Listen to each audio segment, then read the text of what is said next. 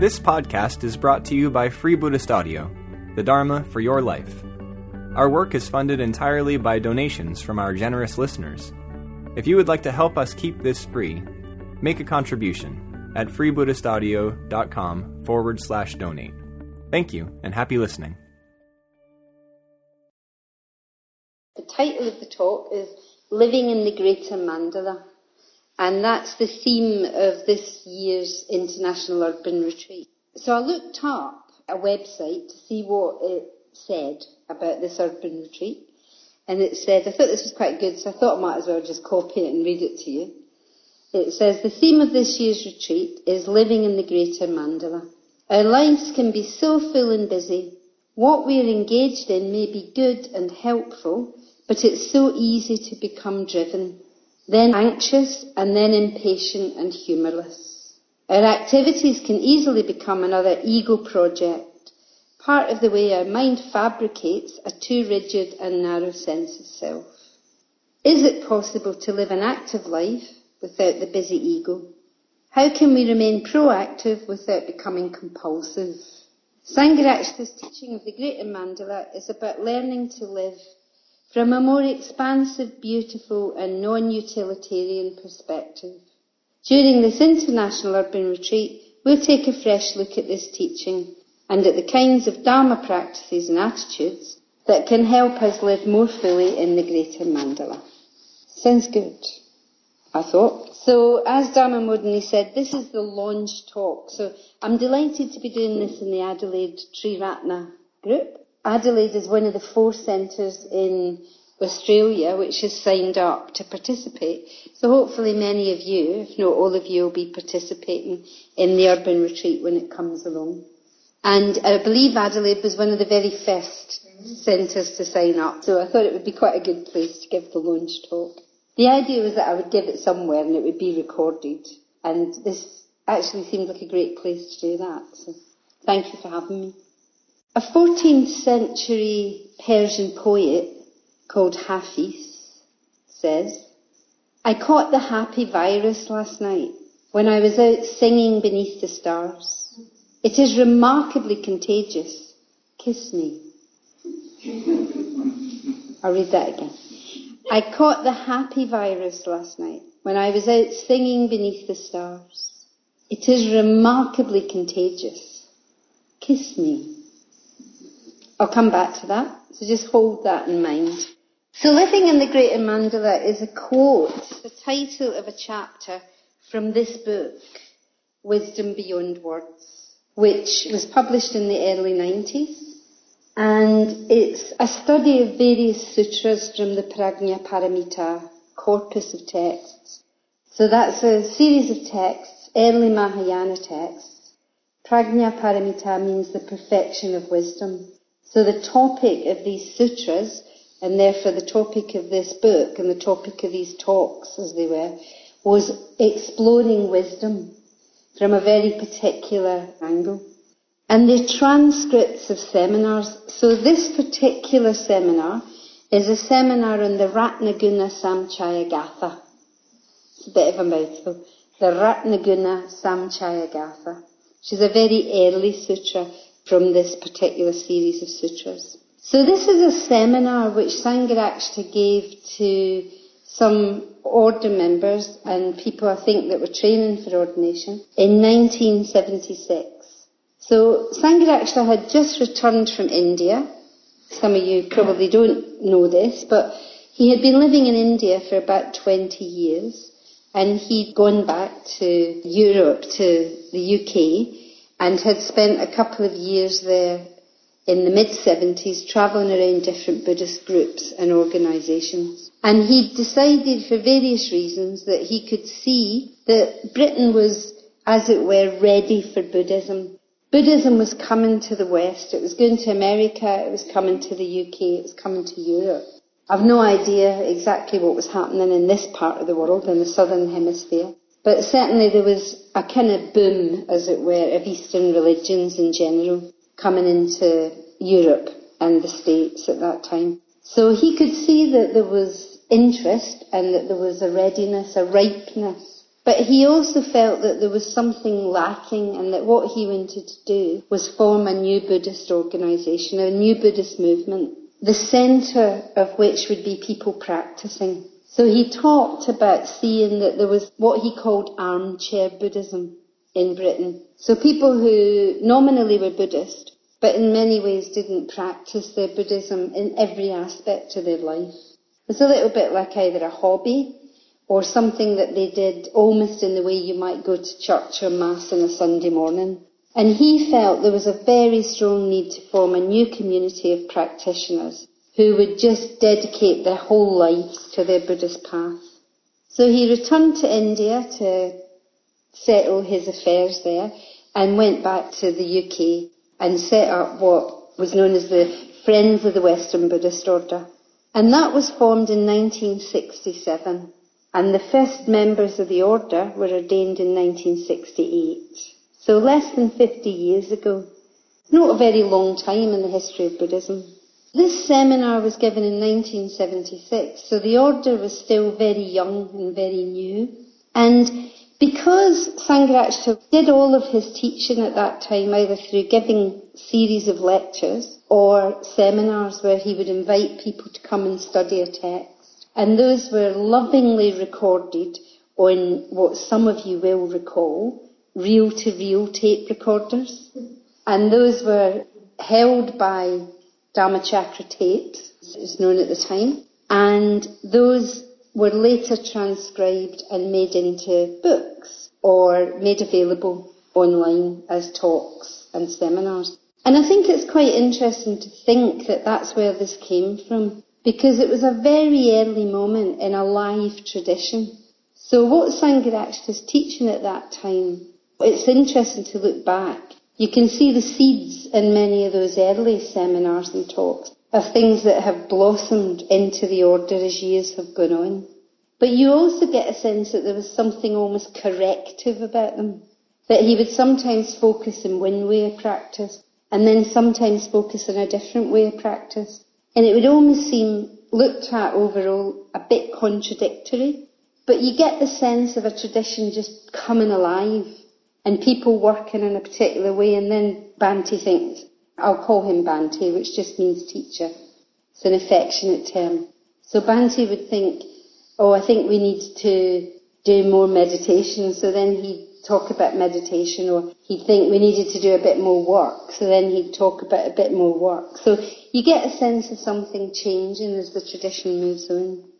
And 1976 was a building phase. It was a building phase of the movement, both literally and metaphorically. We were building things up, communities were forming, people were getting ordained. I can't remember how many order members there were in 76. It was probably less than 100, I would think. There's now almost 2,000. So things move along and change. And there was also, it was a building phase in terms of buildings. The centre in East London, which became known as the LBC, or the London Buddhist Centre, had just been got hold of, I think, at that time. It was still an old fire station. There was work being done there. There was work being done near Croydon. There were various places that were just trying to build, literally brick by brick, build our Buddhist centres. So I'm just going to read you from the editor's preface of this, which I think is quite interesting as background and context to this particular teaching. The seminar on the Ratnaguna Samchaya Gatha took place in 1976. According to Dhammachari Subhuti, the effect of this seminar was a general spirit of expansive inspiration and a loosening of nose to the grindstone Protestant values that wreaked havoc with work schedules and necessitated some radical rethinking of the methods being employed to push projects within the FWBO forward. So you get the impression that people were really working, and possibly not in the kindest or most creative of ways. There's a bit of a, we need to get this job done, and quite a kind of push to do that. And then it says, all of a sudden it seemed that people could not even be persuaded to take the rubbish out without feeling personally inspired to do so. As it turned out, the development of the movement did not grind to a standstill as a result of this reassertion of the primacy of spiritual values over temporal objectives. And then it goes on to say what else was kind of happening at that time. But I think that's just quite an interesting context. It'll make sense as I go in to explain what it actually means. So the Ratnaguna Samchayagatha was an early text which looks at wisdom. It looks at the perfection of wisdom. Prajna is wisdom. It's a Pali word which means Nya, J-N, with a little thing above it. A means to know, knowledge. And pra is an emphasis.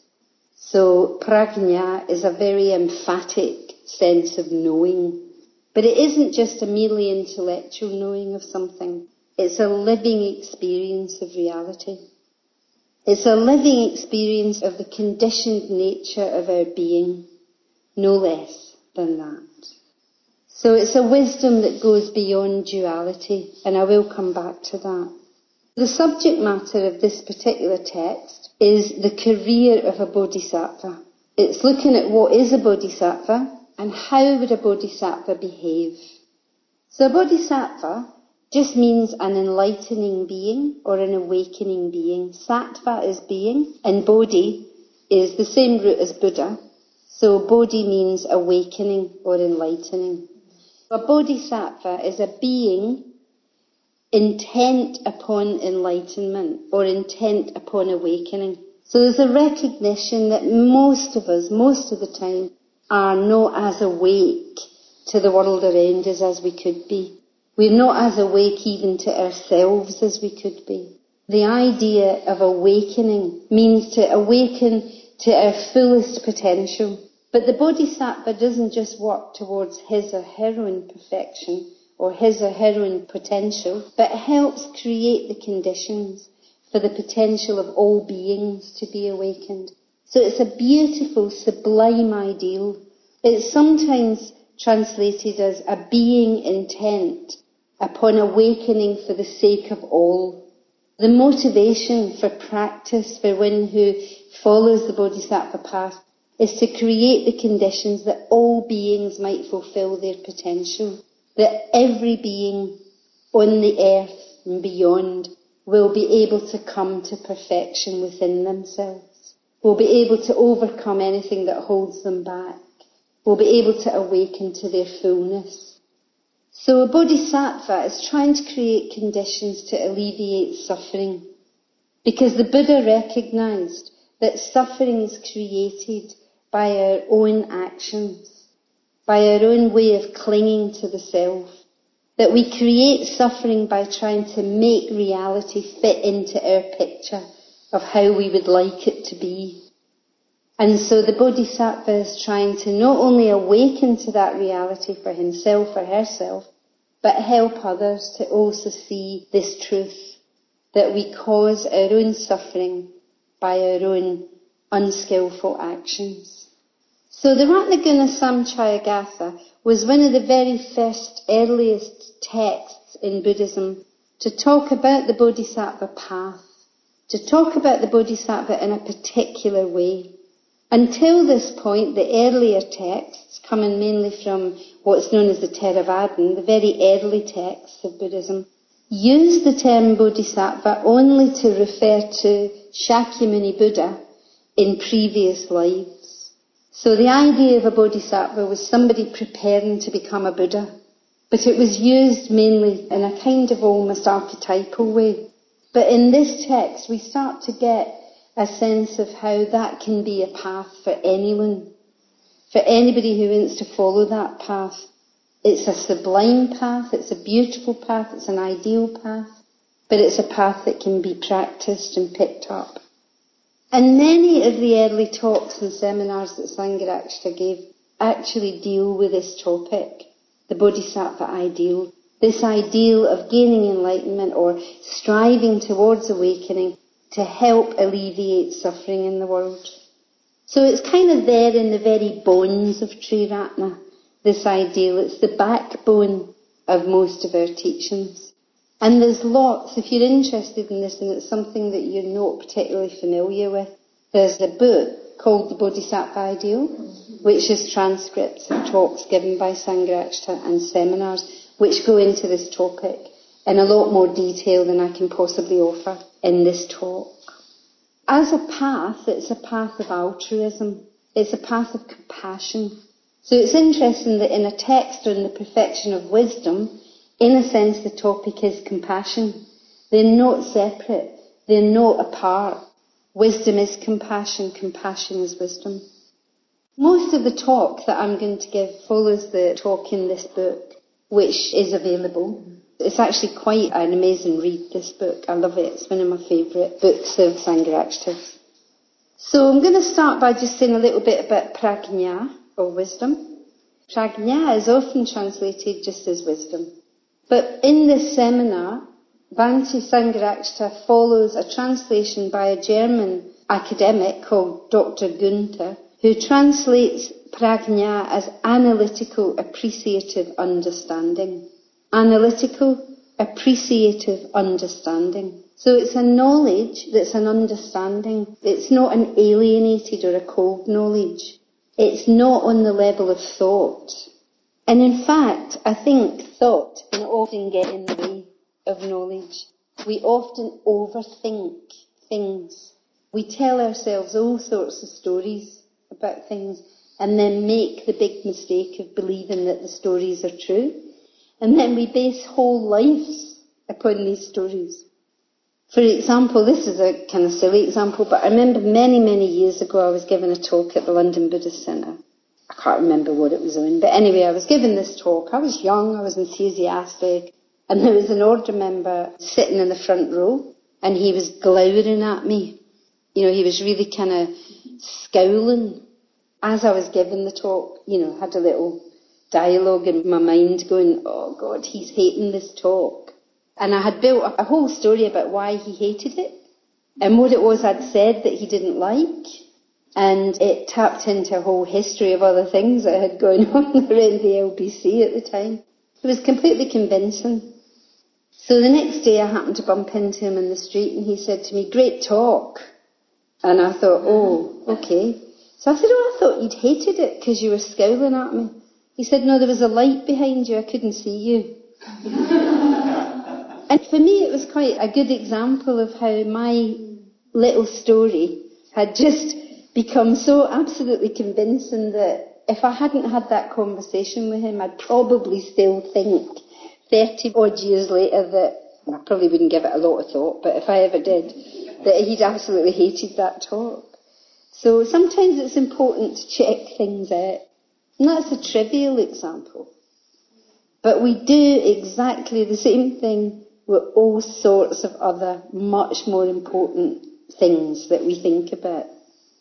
There's a term in Buddhism which is papancha, and it's not just thought, but it's kind of convoluted thought. It's thought upon thought.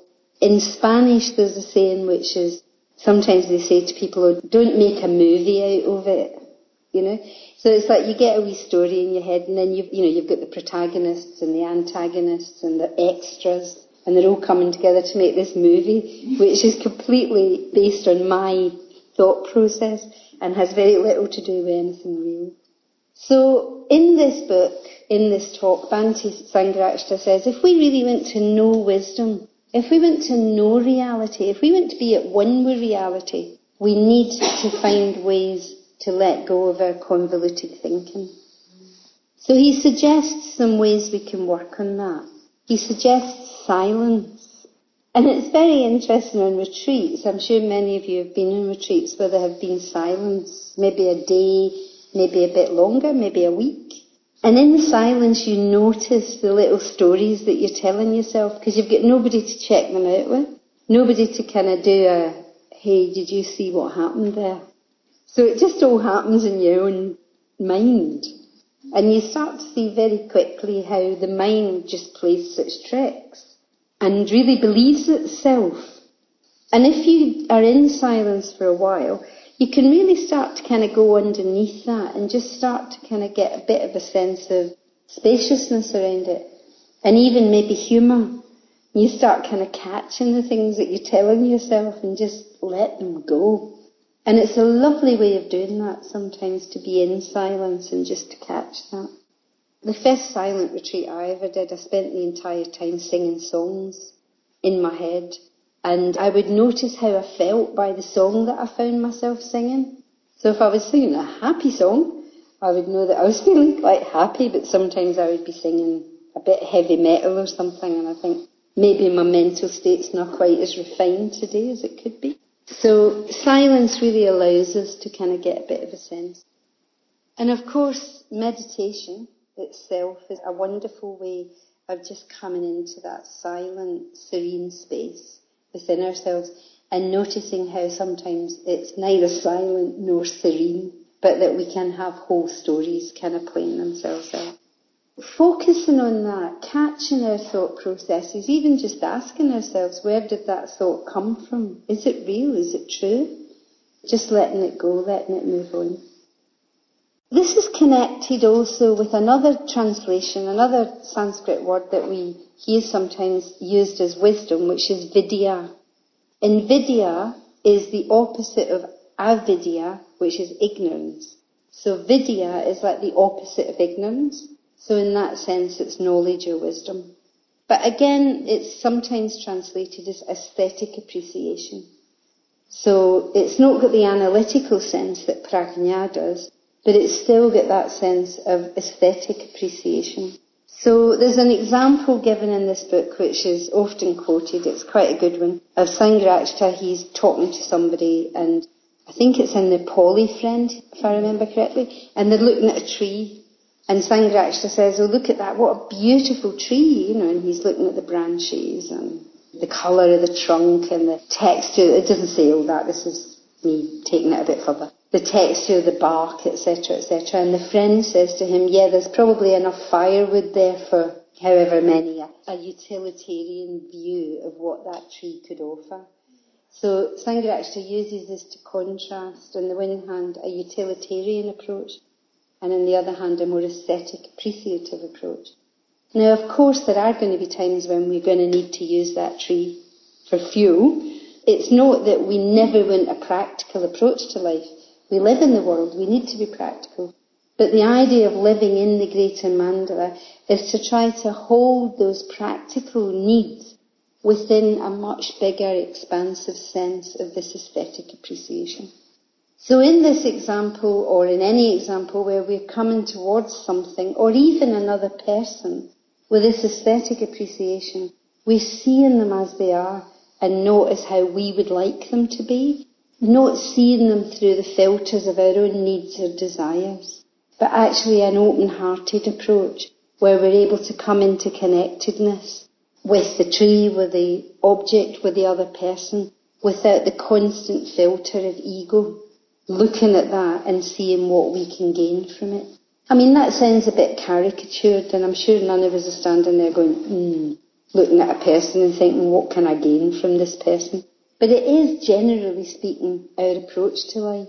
We see other as separate from ourselves. And to that extent, if we've separated into subject, me, object, you, there's already a utilitarian approach involved in that. So in the idea of living in a wider sense, in a greater mandala, is to try and get away from that utilitarian approach to life, to the world.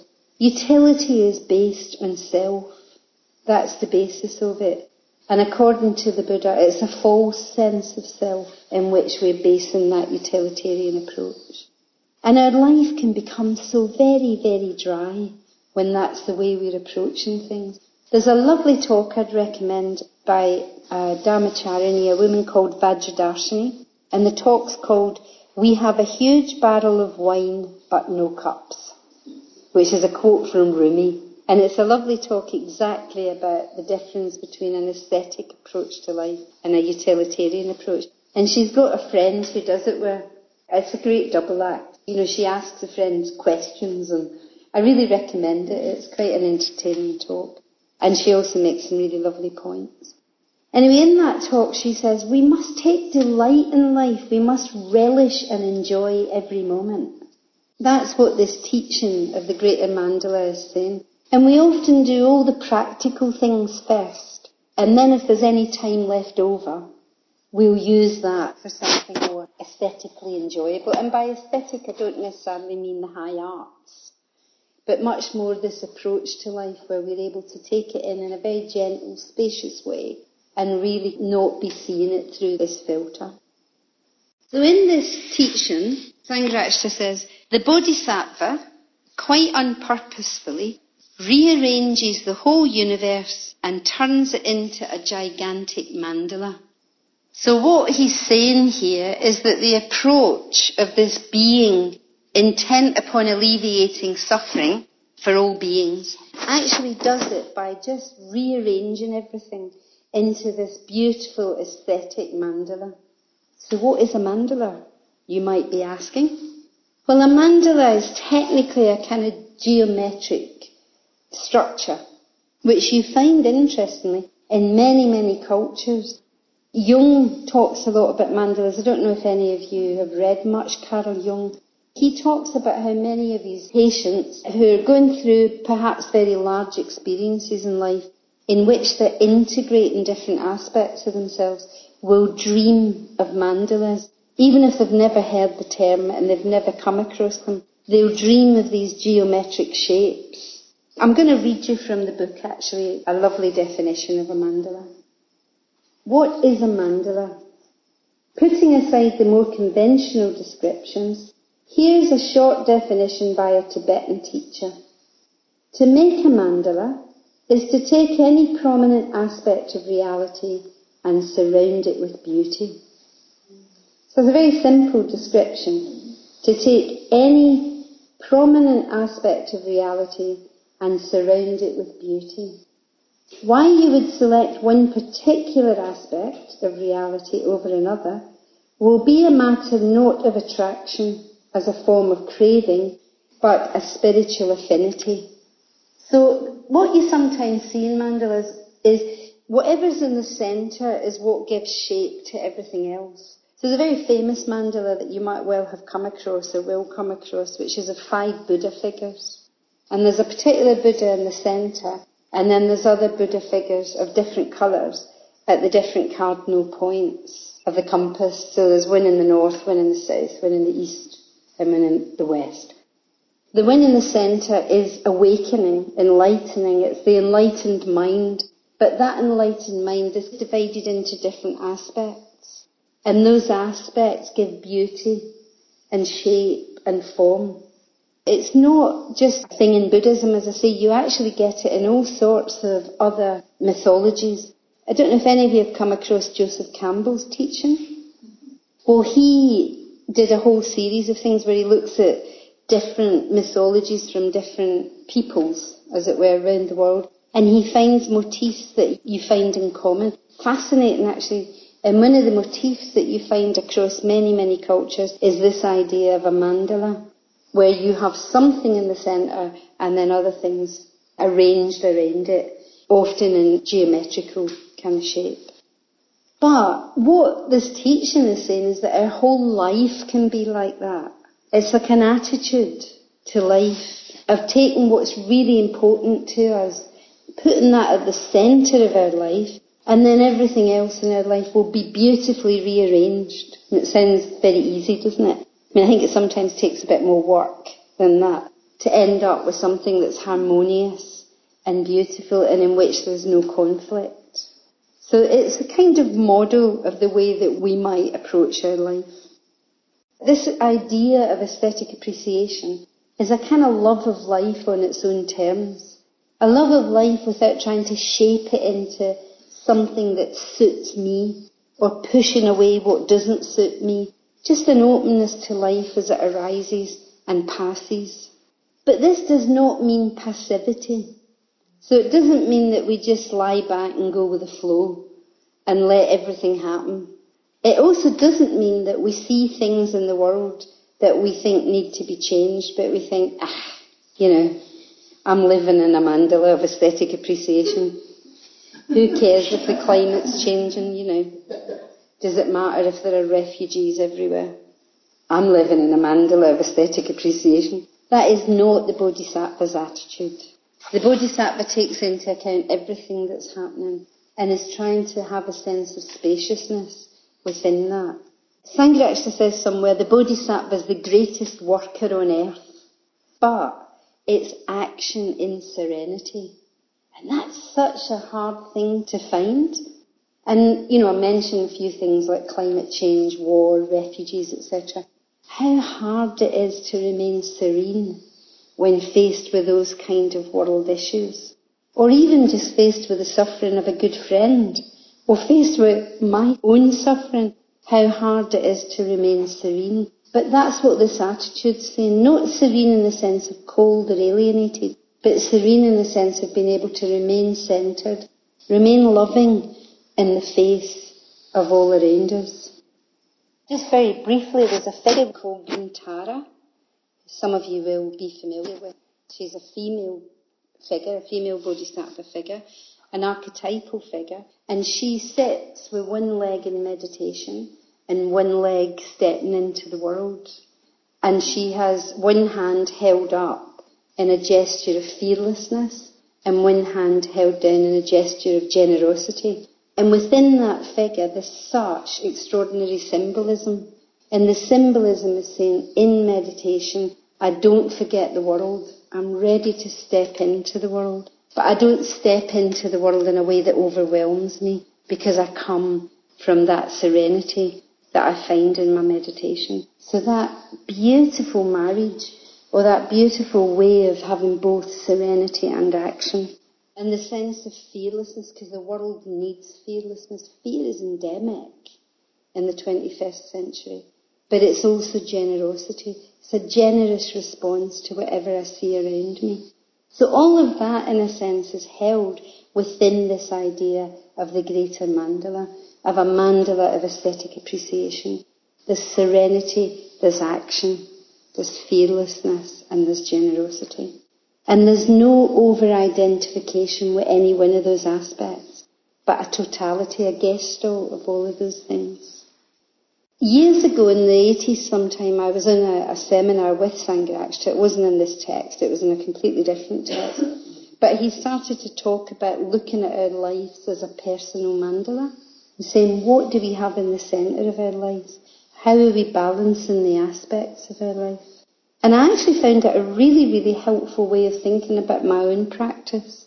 He actually said it to me, and I was talking to him. Actually, I was asking him why I wasn't ordained yet, because I thought I'd been around for about 10 months or something, but, I was young and enthusiastic.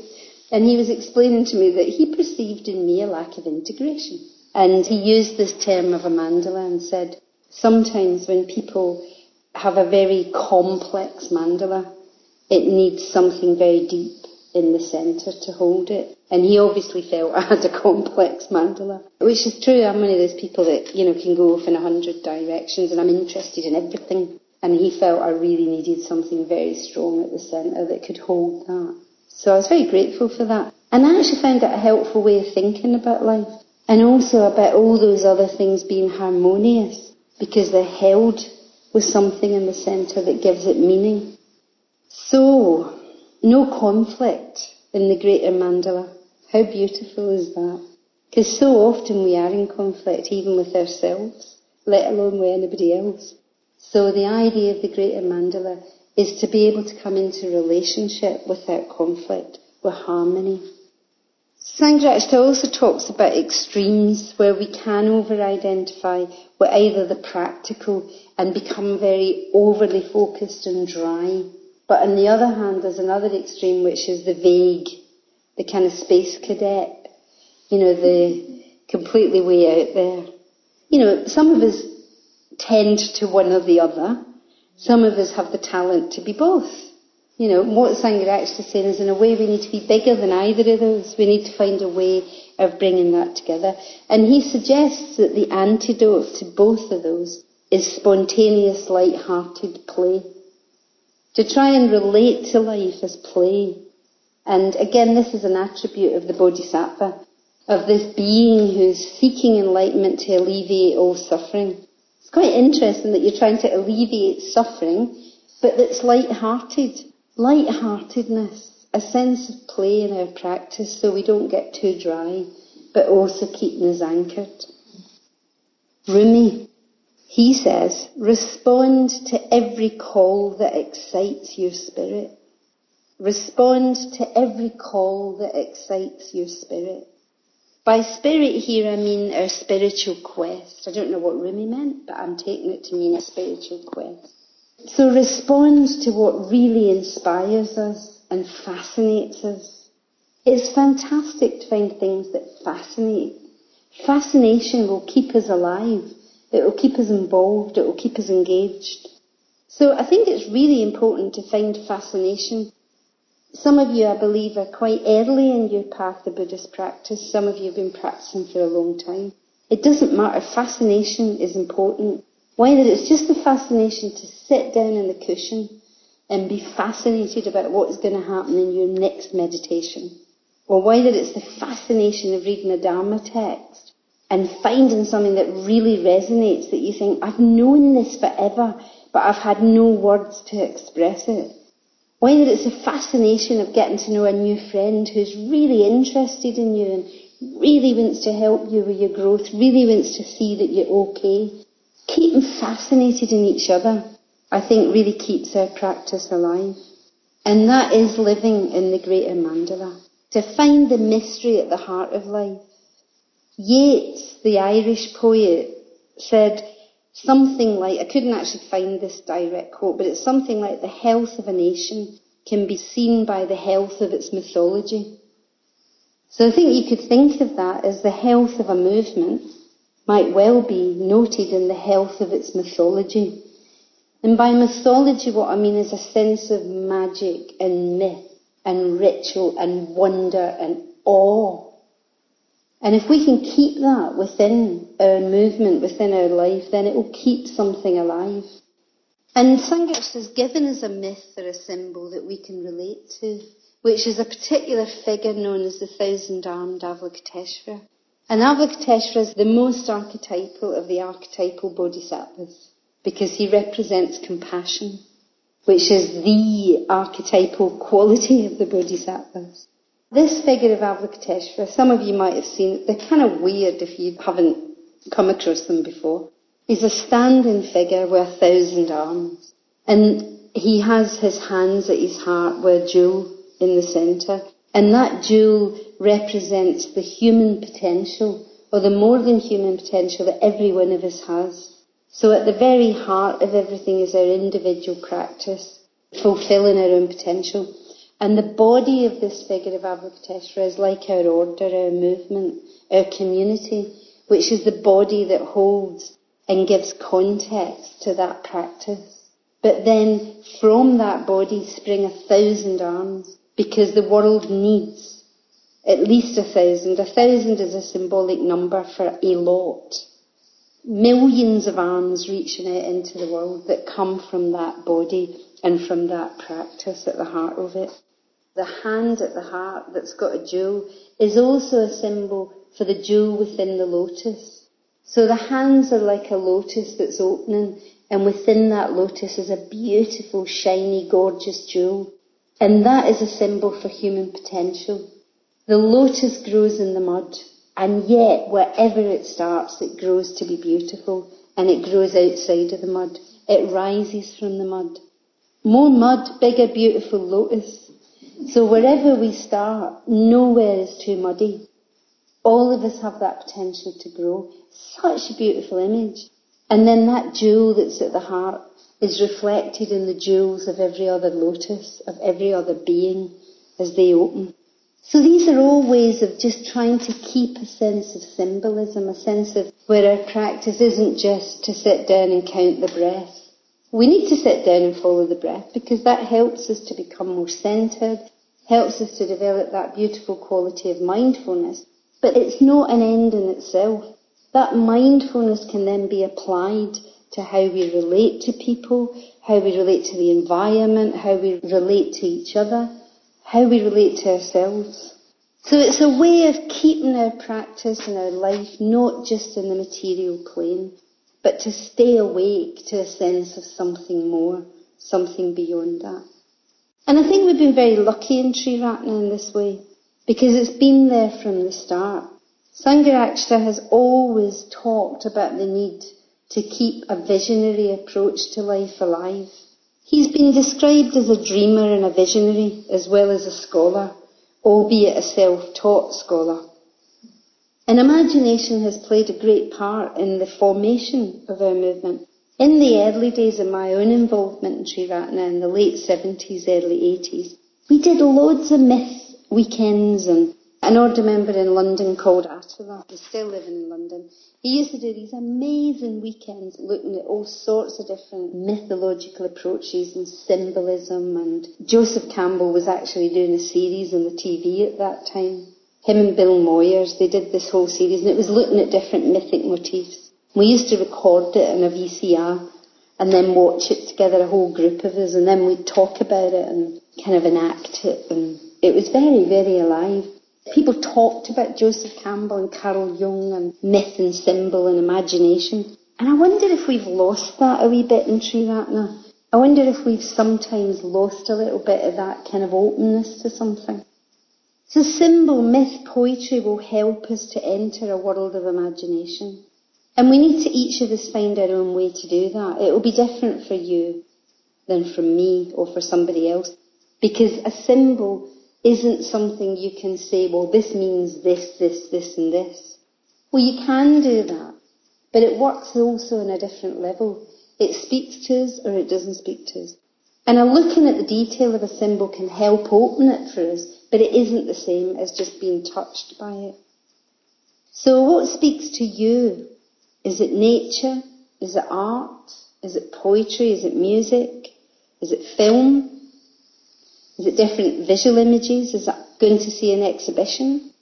Or is it something completely different? One of the things that I find completely opens my heart and mind to the awe and wonder of the universe is watching things like Brian Cox, his Wonders of the Universe, or Wonders of the Solar System. That for me, I just end up feeling so expansive when I watch that kind of thing.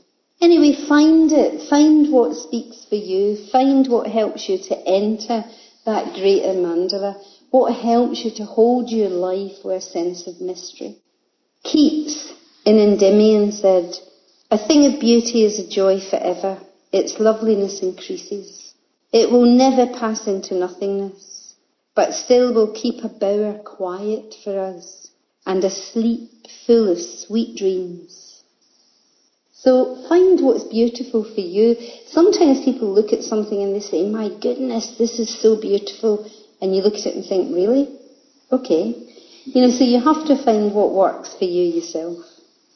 I caught the happy virus last night when I was out singing beneath the stars. It is remarkably contagious. Kiss me. So go and sing beneath the stars. You get wonderful skies here. Sing beneath them. But the fact that it's contagious, the kiss, of course, we'll take as metaphoric. Share it. Spread the love. When you find something that really makes your heart sing, share that. And also help each other to live in that sense of a greater mandala. We can do that as a community. We can help each other. When we see that our friends are struggling maybe and they're caught in things that are small, and I don't mean small in a derogatory sense either. I don't mean that they're not important. Because we all do get caught in things and they are important and they're painful sometimes. But when we see our friends maybe struggling with doubt, try and help them to remember that there is a sense of spaciousness there. Hafiz again, the Persian poet I opened with, said, "I wish I could show you, when you are lonely or in darkness, the astonishing light of your own being." So help each other to see the light in each other. Love each other. That's what I think the message is really in the greater mandala. Love each other. Prajna and wisdom is not cold. It's not alienated. So let me read you another quote from this text, which is about wisdom. "The enlightenment of the Buddha was not a cold, detached knowledge. He saw with warmth. He saw with feeling. He saw everything as beautiful. The Buddha saw everything as pure beauty because he saw everything with compassion. Just as, conversely, when you hate someone, they naturally appear as ugly. When from metta you see things as beautiful, you will experience joy and delight. And from that joy and delight will flow spontaneity, freedom, creativity and energy. This flow from metta to joy to freedom and energy is the constant experience of the Bodhisattva. The Bodhisattva's wisdom, in the fullest sense, includes metta. In a sense, we could even say that metta is prajna. So metta, loving kindness, a desire to really open up, to go beyond our likes and dislikes, not to lose our discriminating factor or our critical factor, but to go beyond that and still love. And living in the Greater Mandala is living from love.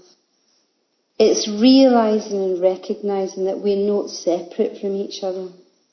The Buddha taught that all phenomena arise in dependence upon other phenomena, that everything arises in dependence, that there is nothing which is inherently separate. There is nothing which has separate identity.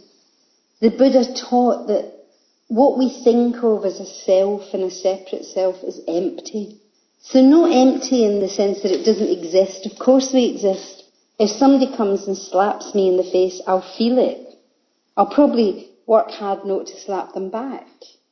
But I will feel it. And if I did slap them back, they would feel it. In that sense, we exist. In a purely physical sense, we exist. But we don't exist in the sense that we think we exist. We think we exist completely separately. The Buddha said, no, nothing is completely separate. That everything arises and passes. So, how do we understand that? Well, we understand that within this great aesthetic appreciation. It's the same thing, it's coming into relationship, again, not through a sense of utilitarian desire or need, or utilitarian ego-based way of approaching the world, but an actual coming into dance with all beings, really, when we recognise that in this flow of arising and passing, there is nothing which is inherently separate.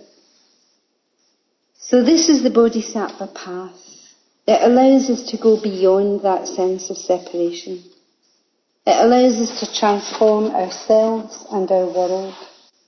We recognise that ourself and our world are not separate, that we condition our world and we are conditioned by it, that there's a relationship. The poet Robert Hass says that writers have different ways of relating to the world in their writing, that they bring the world into being in different ways. And two of these ways I love actually. One of them he says, we dream the world into being. And he also says we transform the world. I think the Bodhisattva dreams the world into being in the sense of creating this beautiful living mandala. So the Bodhisattva creates a world of harmony and of beauty. But that's created through love. And that love is also what transforms the world. We transform the world through metta and through wisdom. And through holding lightly to the things that we need to do. So we don't stop doing the things that we need to do, but we kind of don't take ourselves quite so seriously. I often think there's a very strong and deep spiritual practice in the phrase, get over yourself. So we let go preconceived notions. We hold lightly to things. We see them as beautiful rather than as useful. In the words of the Heart Sutra, which some of you will know, we hold to nothing whatever. We let go of wanting the world to become what we would like it to be. It's a fool's game.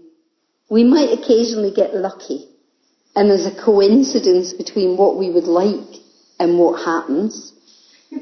Sometimes we don't. We let go of our utilitarian way of approaching the world, of approaching our life, of approaching ourselves. And by doing that, we can live in a greater mandala of aesthetic appreciation. We can live in a mandala of love, of spaciousness, a mandala made of blue sky and ocean. And through the rest of the urban retreat, different order members will be exploring this idea of living within the greater mandala, focusing it on certain specific ways, like friendship, how we live in society. So what I've tried to do this evening is just give a much more general picture of what living in a greater mandala might feel like, without going into any specific detail about how we might play that out. I've wanted to give a bigger picture. I've wanted to give a picture of spaciousness. So I started with a 14th century Persian poet, and I'd like to end with a contemporary Scottish poet, Kenneth White, who some of you might know. This is one of my totally favourite poems. It speaks to me of serenity, of space, of openness, of expansion. It speaks to me of living in the greater mandala. It speaks to me of holding to nothing whatever. It speaks to me of letting go, of letting be, of letting the world arise and pass. It's called A High Blue Day on Scalpay. This is the summit of contemplation, and no art can touch it. Blue, so blue. The far out archipelago and the sea shimmering, shimmering. No art can touch it. The mind can only try to become attuned to it, to become quiet and space itself out, to become open and still, unworlded, knowing itself in the diamond country, in the ultimate unlettered light. Thank you. We hope you enjoyed this week's podcast. Please help us keep this free.